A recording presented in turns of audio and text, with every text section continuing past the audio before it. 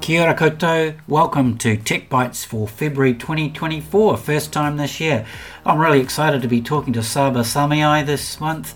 She's an innovator, an entrepreneur, she runs her own AI startup and she's been part of our Flint team. I really hope you enjoy the conversation we have.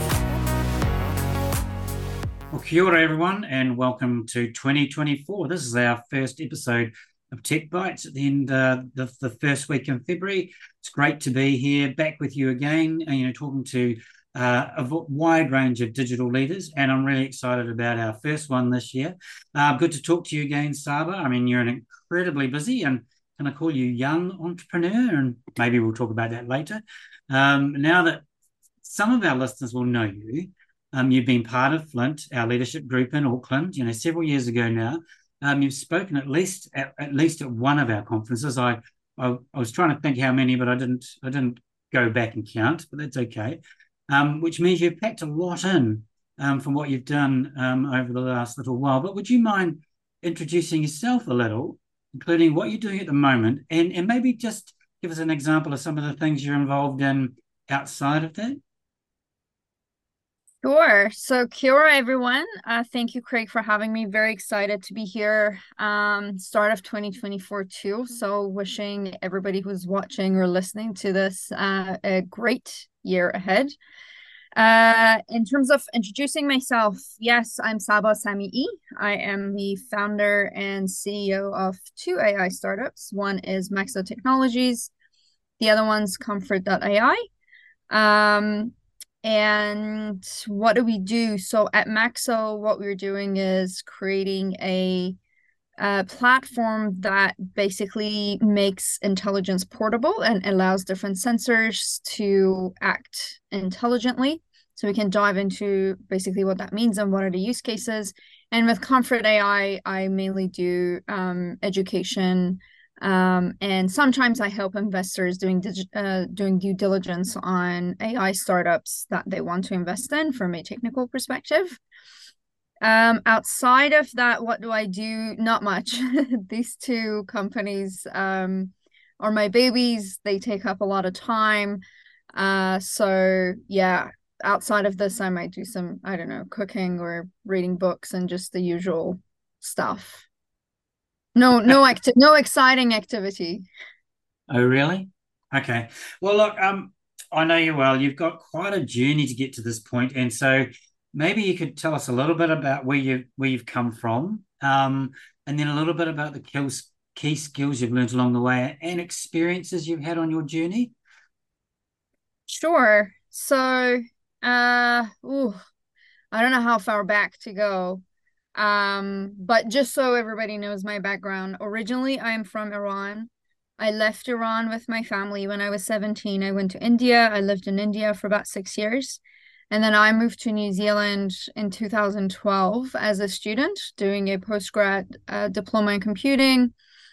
And then I was hired by IBM, where I did a lot of basically infrastructure work, sorry, project management work for one of their clients. And then I was hired by that client, which is Westpac. So we did a lot of infrastructure work and then a transformation.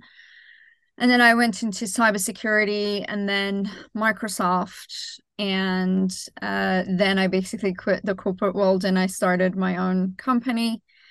Um, in terms of skill sets, it's very wide range of skill sets. So obviously, technical was one of the core skill sets for what I'm doing. Especially in terms of like giving the companies that I have a direction, managing engineering teams, and had it not been working alongside those engineering teams, now managing a team would have been very, very challenging. The other set of skill sets, mainly soft skills, resilience was one of them. Getting used to making mistakes and failing and learning from that, and then standing up on my feet and just continuing was another.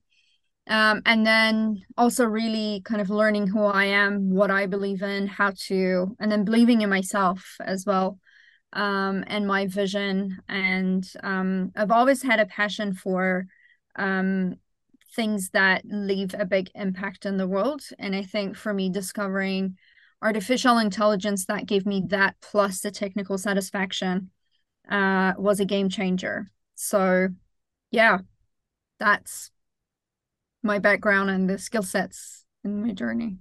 It's a pretty interesting journey, and if anyone gets to talk to you about that, it's fascinating and just all that background. And you talked about, you became aware of this thing called AI, and I know you, and it was way before the rise of Chat GPT, which was all last year's technology. But can you tell us a little bit more about why you're so passionate and you got involved in that specific field of technology? Sure. Um, it basically, yeah, goes back to the point I just mentioned, which is I've always wanted to do something that lasts beyond my lifetime. And that started with me wanting to get everybody out of Earth because I knew our sun was going to die pretty soon when I was 8. Um, and yeah, just seeing everyone's reaction and laughing at me. And interesting thing, I didn't give up on that idea.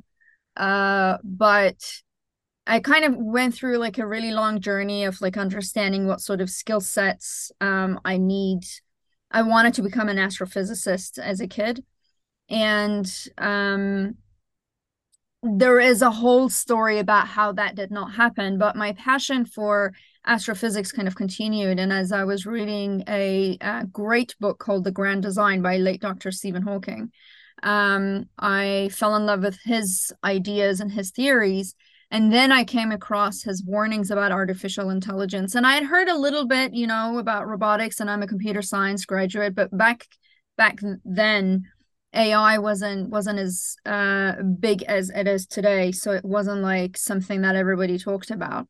But that point when I started like reading about Stephen Hawking's warnings about AI, I then started researching what that means. And then, funnily enough, I went and watched a movie called Transcendence, that Johnny Depp movie. And I came out of the cinema and I decided to go back to university and like really get stuck into artificial intelligence, mainly the ethics aspect of it and the importance of it and the impact it has in the world. And that master's degree was basically what kind of enabled me to really dive deep into artificial intelligence. And then I absolutely fell in love with it. Wouldn't go back, wouldn't change it for anything else. Cool. Hey, so that's your passion. Obviously, we can hear it. And you kind of followed that passion in a more normal corporate career. I mean, you were lastly at Microsoft, and look where they are now with Copilot, etc. But what was it that led you to leaving that sort of trajectory and stepping out to start your own business? Yeah. I am a kind of person that sometimes going towards often gets called crazy. And and I think I love when I hear that from people. I see it as a compliment. For me, that's because I like breaking boundaries. Um, as one of my supervisors in my master's degree mentioned, learn the rules like a master so you can break them like an artist. And I really love that. But the corporate world is good, but I think for me it didn't allow me to be as creative as I wanted. A lot of the ideas that I came up with either had to go through a very long approval process or would have been very disruptive to the business because it was an already set up business with a strategy, with a direction. And so I kind of felt like in all of my jobs that I started with like a great challenge in the beginning of the career when I joined that company, and then I would go up and up and then it plateaus. And I thought, well, what else can I do that would continuously give me that challenging environment and also enables me to kind of bring some of these ideas into reality? And I realized that the only way to do that was to start a company, pitch that idea to people who would want to join me on this journey, whether they are investors or employees of Macso. And and then yeah, basically take a risk and see what happens. So yeah, that's why. Yeah, cool. Hey, look, it's not a topic of conversation today. I don't want to go into it, but it'd be interesting to have a chat to you at some stage about, and maybe we'll do it in a different environment around, how you did get funding, because I know that, you can't do these things without money, and you can't do it really well unless you get a decent chunk of money and people supporting you. So we'll talk about that another time. But because I wanted to pick up a comment on your LinkedIn profile, it's quoted and you say, I want to make artificial intelligence everyone's comfort zone. It's a really interesting way. And you've called your one of your startups Comfort AI. So what does it actually mean to you? And what values of yours like have driven that perspective that you have? Yeah, I think so. That mainly came from my master's research. My research was about why is artificial intelligence talked about or perceived as a dangerous technology? And I knew there was a lot more to it than the Terminator movies, or iRobot and all these kind of sci-fis. Um, and one of the things that I came across was that there is a lack of knowledge, in-depth knowledge about artificial intelligence, while it's making its way quite quickly into our everyday lives. And one of the core values that I have is I love sharing, whether that's sharing knowledge, sharing about my culture, sharing my food. I've always loved that because I feel like the more you share, the more you have. I think it's usually people feel like if they start giving things away, it takes things away from them. But for me, it's the other way around. I feel like I have more because now I have more people around me with that, same level of knowledge or enjoyment. And so, and then also one of the dangers that I discovered as part of why is AI perceived or talked about as a dangerous technology is that lack of knowledge. Now, that could be an end user using an AI product. It could be an investor investing in AI companies, or it could be big corporates adopting certain AI tools. And a lot of that comes from, a marketing hype, whether it's a stunt, um, and particularly outside of the tech or digitally native companies, anything in like the primary industry, whether it's manufacturing, ag tech, anything outside of, technology. I saw that danger and I thought, well, you know what? I'm going to start somewhere, and hopefully other people will start picking things up as well. And I know there are other companies that do AI education, and it makes me super, super happy to see that. And yeah, I hope that I can educate as many people as I can through both companies. Hmm, cool. That's so cool. All right. Hey, I want to come back to your journey because I think it's fascinating. But I do, and I know that you want to be known for your achievements, and quite rightfully so. You should be known for that. But we do know, and we've talked about this before, women are underrepresented across all areas of tech, and particularly in leadership roles. I mean, and you're the CEO of a startup company. So can you talk a little bit about how you found that journey to being a CEO of a well-funded startup as a young non-Pākehā female? Yeah, that's an interesting question, and I do get asked that a lot. Um, the reality is for me, like the answer I have to questions that include any sort of labels is the only way I can tell you how different my journey would have been, how much more difficult or how much easier it would have been, is if I relived the exact same journey as a privileged or white male, right? The typical, stereotypes. But I can't do that. So I can't tell you if it would have been easier, and I can't tell you if it would have been more difficult. What I can tell you is that I have noticed that regardless of what your difference is, when you are different in an environment, you do get a different treatment, right? I started doing a lot of, social volunteering work since I was very young, since I was 13. And I ended up being the youngest of many groups and many initiatives that I did. And then when I moved to New Zealand, a lot of times I was the youngest around the room. I was the only female around the table. Um, and I was the only foreigner or immigrant around the table too.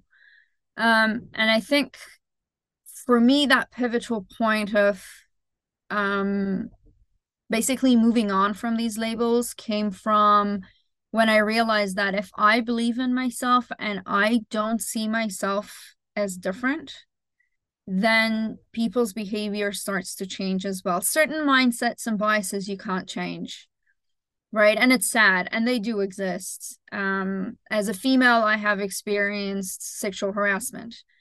Can I say that doesn't exist for men? No, I can't, right? But I have experienced it. As a young person, I have seen many times not being taken seriously. Does that mean if I were a little bit older and had the same idea that it would have been taken seriously? I don't know. But I think for me, it's when I stopped caring about the labels. Like I don't call myself a young Middle Eastern female founder. I call myself a founder. And that's who I am. And anybody that wants to give me any advantages or disadvantages because of things that I didn't choose in my life, um, they're wrong. Like I would leave it up to them. But for me, when it comes to any sort of compliments, any sort of confidence anyone has in me, anything that I get from anybody, I want it to be because of what I have done and what I've actively worked for, as opposed to things that I had no say in. Great answer. But I do want to hone in on this a little bit because you were involved with Flint, so you know where I'm going. We're trying to encourage young women in particular to develop their careers in technology and get into leadership. So is there any words of advice you would give to, Wahine around helping develop their careers? Yeah, I think one thing I always say when I get invited to speak to a group of people, especially young women, is that I always tell them you can't choose what you hear, but you can choose what you listen to. So choose that very carefully. And if you really believe in something, it doesn't matter what everybody else says. Just, put your heart and soul into it. And even if you fail to succeed, you know, fail so many times and then all of a sudden that's fine.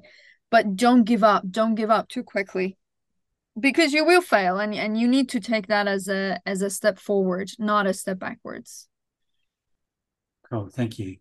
I suppose, I mean, that's general advice we could give anyone, really, but Yeah. certainly, particularly for women, that's important. Okay, look, I like to finish these conversations off with a couple of broader questions. We'll call you a digital leader because you are in the AI space, you are leading the way.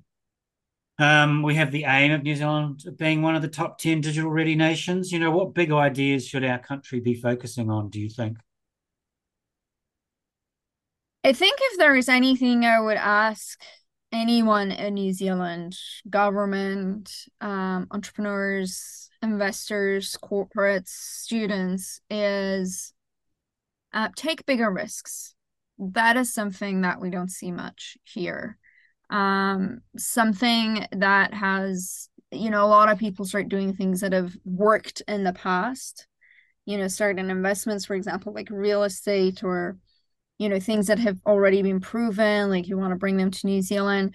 That's great, but if you want to be a leader, do things that nobody else has done, even if that means there's a greater chance at, failing. That's fine. But take that risk, take that leap of faith.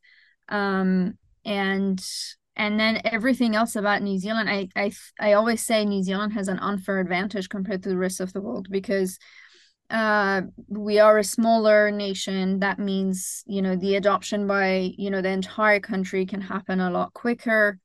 We are quite far from, certain regions of the world, so we have the chance to enjoy this peace and quiet as opposed to the noise, whether that is, unfortunate events like certain wars, whether that is, the level of competition, healthy or unhealthy, that's going on.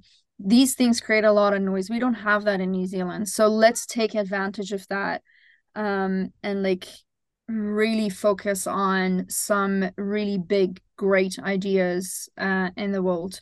And then bring AI here, start educating everybody, bring it to schools, start educating students about what this technology is, what it can do for the future, what it is doing to them right now.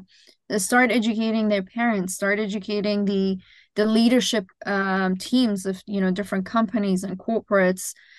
Start making some changes into the education industry, what is being taught in universities and how it's being taught. Start breaking some of those boundaries and you'll see magic happen. What's your dream job? Or are you doing it already? Oh, I love this question. I saw it was like, I do not dream of having a job. Um, That's a good one. Yeah, no job. yeah, yeah. No, I think what I'm doing, I love what I'm doing. I think for me, um, a dream scenario for life is something that continuously challenges you and helps you grow. I think for me, when I get to that again plateau stage where it's like very comfortable, where it's very safe, that's when I get uncomfortable and a little bit, on edge, and I'm like, okay, what am I doing with my life? But for me, it's being in an environment where it's constantly, and it is a high stress environment, don't get me wrong. It's not, I acknowledge it's not for everybody. But for me, it's good. It helps me grow, which I like. Excellent, excellent. Is there anything else you want to add? Any comments you want to make before we finish up? Um, no, no, I think we've covered everything unless there is anything that you wanted to kind of like dive into. But no, I mean, have a look at our websites, reach out if you have any questions. Yeah, so where can And people you have find some you? events coming up. LinkedIn. LinkedIn's the best way to get in touch, but also keep an eye on some upcoming events, both for Macso and Comfort, where we're going to talk about, specifics of the technology.